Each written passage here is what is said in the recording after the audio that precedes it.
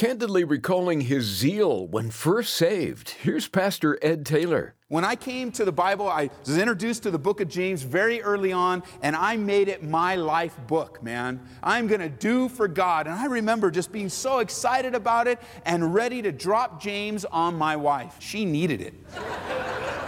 That was my attitude. I say, hey, babe, you know what? The Bible says that you're supposed to do. You're supposed to do. And I read it to her, and she was like, you know what? You're messed up. What are you talking to me like that for? And I was out of balance. I really was. I was out of balance. This is amazing grace. This is unfailing love. That you would take my place. That you would bear my cross. You laid down your life. That I would be set free. Oh, Jesus, I sing for all that you've done for me. It's good to be zealous for the Lord, but wisdom and knowledge are needed as well. Having one without the other will hinder us from striking the right balance in life and ministry. Hello and welcome to Abounding Grace with Pastor Ed Taylor. We continue today in Romans 12, verse 1, and we'll be reminded that God is faithful even when we fail. But if we're to live the right way, we'll need the right instructions. Here now with more on this very practical truth is Pastor Ed. Our rightness before God is not based on what we have done or what we do, but based on what Jesus has done for us. Not a list of rules and regulations, but truly a lifestyle of relationship with a God who loves us. Now, a trap that's easy to fall into is this idea of, I will try harder next time. It is a trap that if you fall into it, it is horrible. I'll try harder. Let's just say you had a bad week this week, and you're really bummed out about yourself and your Christianity. And as you analyze and even pray through it, you're even repentant, like you've dealt with it, and now it's time to move on. If you're not careful, the time to move on will be, well, I'll try harder for you, Lord. You know what? I'll try harder next time. That's kind of ingrained in us from a young age, isn't it? I'll try harder. I just really want to please you, Lord, so I'm going to go for it. You know, God, I will read my Bible more this week. I think that'll help. I really want you to know I'm serious here. I'm going to read more this week for you, Lord, because this last week was horrible. You know, God, and not only will I'm going to pray more. I'm going to pray a lot more. I'm going to turn the radio off. I'm not going to watch TV. I'm going to pray. God, I want you to know I'm serious. You know what, Lord? I'm gonna go to church more. I know they do things all throughout the week, and it's not just going to be Sunday for me anymore. I'm going on Wednesday. I'm going to try to see what that's going on Thursday. I know they got something going on at Home Fellowship on Monday. I am going to be there. God, I want you to know that I'm trying hard for you. And then it sort of gives you a sense of things are okay, doesn't it? Because you're trying harder, and you're really going for it. But do you realize what you've just done? You've put your relationship with God all on your shoulders and all in your good deeds. And so, okay, you have a good week. You have prayed 62 and a half hours, 1 minute shy. You know how you know? You've been writing it down. 15 minutes here, 6 minutes here, half a second here, and you've been adding it up. Because that's how you're measuring out. My prayer life was great. But you're going to be really messed up next week. When you're sick and you're laid out in bed and you're sleeping all those hours instead of praying, because now you're relating to God. My prayer life's real cool, but now something's happened. You can't pray as much. Or you really read this week and you've caught up on all the yearly reading and you've read a couple extra and you've even highlighted. You got a new highlighter and now it's green. Every time you read green, and then, man, there's like 20 pages this week. It's all green. But what happens next week when you go to the eye doctor and you find out, you got to wear these dark glasses and you really can't be in bright light and you're not going to be able to read as much this week. And you go, oh, no. That can't happen, doc. You got to give me my sight back. I got to read. I got to catch up. I got to stay up. And it's a trap. I'm going to try harder. I'm going to do harder. Does God delight in our prayer lives? Oh, yeah. He loves to talk to us. Does he delight in us seeking his face through Bible study and Bible reading? Oh, yes. Does he take great joy when his saints gather together and worship him and praise his name and grow in his grace? Oh, yes. But it is not the means by which he relates to you and me. He relates to you and me not in what we do, but in what he has already done. And you say, wait a minute, Ed, that doesn't sound like James. Because I remember James talking a lot about works. You're right. Let's go over to James. James chapter 2. Sounds like the early apostles were a little contradictory. You might even come up against a person that says, oh, I found a contradiction in the Bible. Really? Really? Where? And by the way, anybody says that to you? Oh, I don't read the Bible because there's a lot of contradictions. Here's your answer. Show me one. Show me one. Just open it up. Oh, I've never read the Bible. What? That's a contradiction, bro, right there. You telling me there's contradictions, you never even read the thing. So that's a simple answer. Don't be thrown off with some of these questions. And so maybe someone will. They'll say, well, take your Bible, because they don't have one. Take your Bible, James chapter 2. And so they'll take you to James chapter 2, and they'll want us to read through verse 14. Because there is an emphasis. You know, when I was a new believer, James was my favorite book of the Bible. It was just really resonated with my heart. Just the kind of guy that I am. A lot of action, a lot of activity, love to do. When I came to the Bible, I was introduced to the book of James very early on, and I made it my life book, man. I'm going to do for God. And I remember just being so excited about it and ready to drop James on my wife, man. She needed it. That was my attitude. I say, hey, babe, you know what? The Bible says that you're supposed to do. You're supposed to do. And I read it to her, and she was like, you know what? You're messed up. What are you talking to me like that for? And I was out of balance. I really was. I was out of balance. James is true when he says, what does it profit, my brethren, if someone says he has faith but does not have works? Can faith save him? If a brother or sister is naked and destitute of daily food, and one of you says to them, depart in peace, be warmed and filled, but you do not give them the things which are needed for the body, what does it profit? Thus also, faith by itself, if it does not have works, is dead. Do you know that James is 100% correct? He is absolutely spot on target here. Faith without works is dead. And so never misunderstand grace as an excuse for not having works in your life.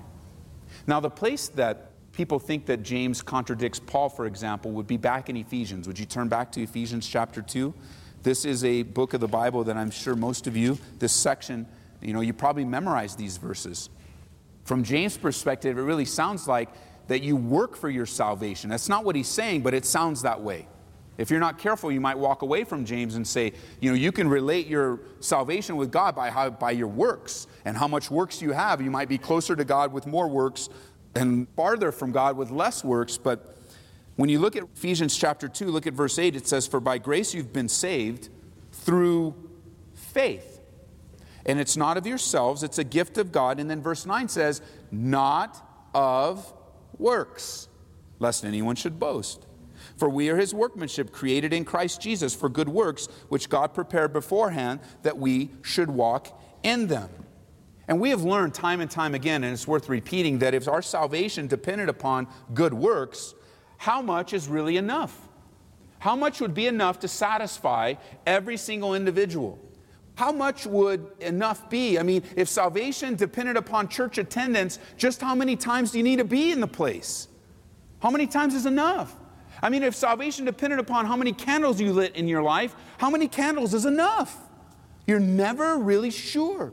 I mean, if your salvation depended upon how many good deeds you did or all the things that we might be able to measure, we have to ask the question, well, how much is enough? And Jesus, he answers that question. I'm enough. My price, the life that I give, is enough for you. And we're not saved by our works. You see, the problem between James and Ephesians chapter 2, Paul there, is not really a problem at all. They're saying the same thing from two different perspectives. They're not contradictory, rather, they're complementary. They go together. Paul, he writes about your entry into salvation. We enter into a relationship, a right relationship with God, by receiving His free gift. That's how we enter in. And then Brother James comes along and he says, well, this is how you express your faith. This is what it looks like. There are works in your life. You actually care about people that are poor, that are destitute. As a Christian now, we have the privilege and the honor and the desire to stand up for those that can't speak for themselves, to adopt into families the orphan, to be a support and an encouragement to the widow, to care for the families that have men and women deployed in the military. You care now. Why? Because you're a Christian. Because you have Jesus Christ living in your life.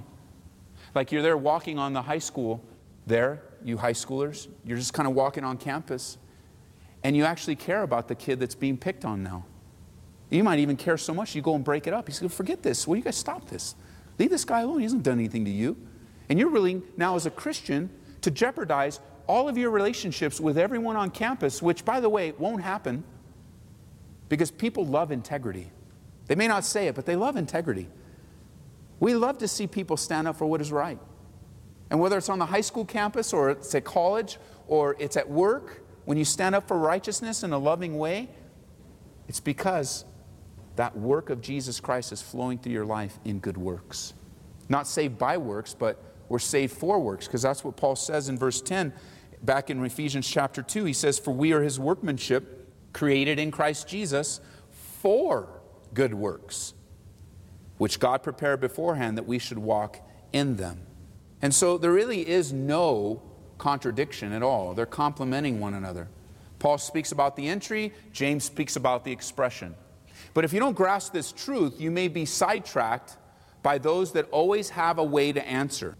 And they'll take you to James, and their answer, well, there'll be groups all throughout that we meet from time to time that will offer you a salvation that's based on works. There's a lot of them out there. I would dare say millions of them. Cults and false teachers that come to you and say, here, you're really struggling with works, let me give you. Here, let me fill that void in your life. You're saved by faith in Jesus Christ and Sabbath worship. That's how you're saved. You better make sure that you worship on Saturday. And I was just sharing that yesterday, and here we are on Saturday night, worshiping. So we're cool. We worship on Saturday here at Calvary.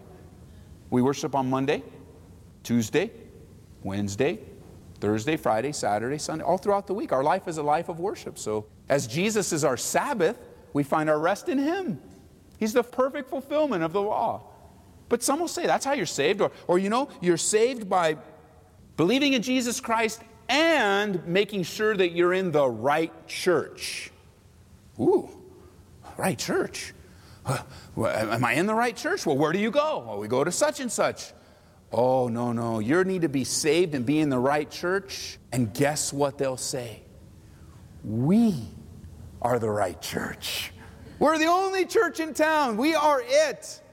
And you can be saved by your faith in Jesus Christ, but you got to make sure you're in the right church. Oh, the church is a lot larger than a couple walls. You know that? Some brick and mortar. It's much larger. It's worldwide. You can fellowship with believers in any part of this globe. It's so cool.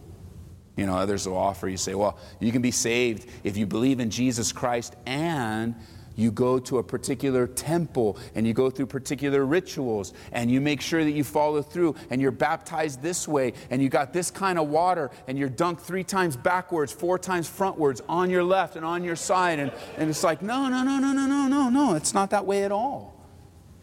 If we were to take Ephesians chapter 2, you're saved by what? What does your Bible say? You're saved by grace. And then in verse 9 it says, it is not of works. Not saved by works, saved for works. Just remember that. Because again, when we get into Romans now, for the extent of our time in Romans, we're going to be talking a lot about action, a lot about duty, a lot about our behavior. And I don't want you to misunderstand that it's balanced by the first 11 chapters that we've studied of all that God has done for us. It's all of His work for us, so that now our response is, oh God, take my life and use it. And so in Ephesians chapter 2, verses 8 and 9, those two verses cover Romans chapters 1 through 11. All of Romans chapter 1 through 11 could be summarized in a way through Ephesians chapter 2, verses 8 and 9, that we're saved by grace. It's not of works, lest anyone should boast. Then in verse 10 really covers the second half of Romans. From Romans chapter 12 through verse 15, we are saved now because we're his workmanship. We're his poema. He's writing out this beautiful poem, and he's including you and me. We get this privilege to be used by God, and he's writing it out in our lives where our lives might have been going nowhere before. Now they're going somewhere because of Jesus. It's crazy. It's so wonderful to think of what God continues to do and still wants to do in and through you and for you. So we're his workmanship. We're created in Christ for good works. And this strong appeal of Paul in Romans chapter 12, verse 1. Maybe it's just something you'll think on this week. That you want your ears to perk up when somebody begs you for something. Especially when it relates to Jesus. I beg you. I want you to consider this. I want you to receive this. I want you to be ready for this. I want you to prepare yourself for it. I want you to just block out everything else that's going on in your life so that we can sit at the feet of Paul and say, Paul, as the Holy Spirit inspires him, what do you want me to hear? What are you begging me for? Why is it so important to you? Why is it something that you've paused now and you've said with passion and compassion that you're begging me to listen to you? And so for all the time that we spent in Romans now, it's building up to this wonderful launch pad. And I really believe in this section of Romans, many of you are going to be radically changed in your minds and in your hearts as it relates to serving Jesus Christ. You're going to see its importance. You're going to see the joy. You're going to see what a pleasure it is. Your life is you're going to be able to see all the things that are going on in your life, and it's going to bless you. I got one of those this week. I get it many times from you guys. You guys email me all the time, or you'll talk to me, or you'll call, or you'll come up after a service, and you'll just share the wonderful things that are going on in your life. And I so appreciate that. It's so cool. Of all the things that I get to be I have the privilege of being a part of your life, a part of your family, a part of watching you work through things and grow in things and fall down and get up. It's just so wonderful. But at the men's retreat, after I taught, I had a session in the morning. And I taught a message which was very strong. You know, when you get guys together, man, you get strong, man. Exhortation, challenging, stirring. And I did. I believe that was God's heart for me in the section that God gave me, where it was a strong, stirring, challenging message for our men.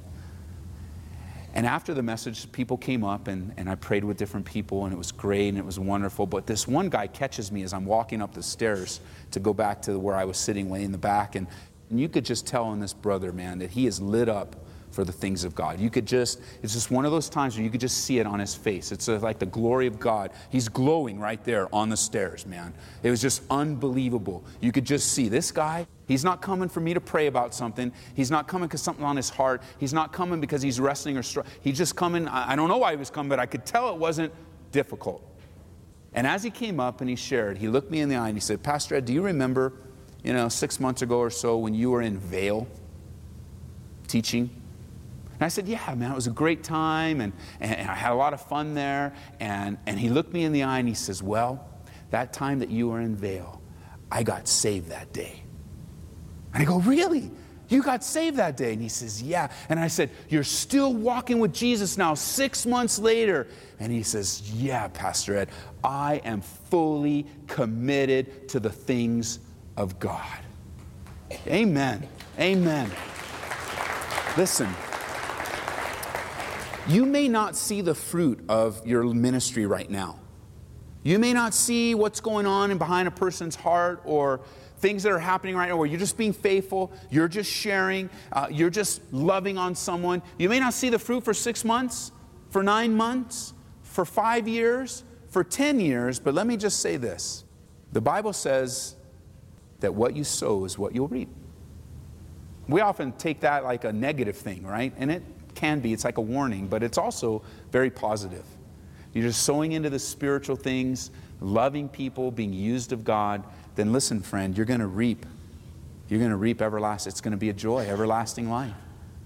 And so as we jump into Romans 12 here in the next few weeks, and God just begins to stir us in showing us what it looks like of the gospel lived out in our lives. And he's going to get very, very general here in the beginning, and then he's going to move to very specific things. He's going to talk about our spiritual gifts. He's going to talk about our responsibility with human government. He's going to walk through all sorts of neat things.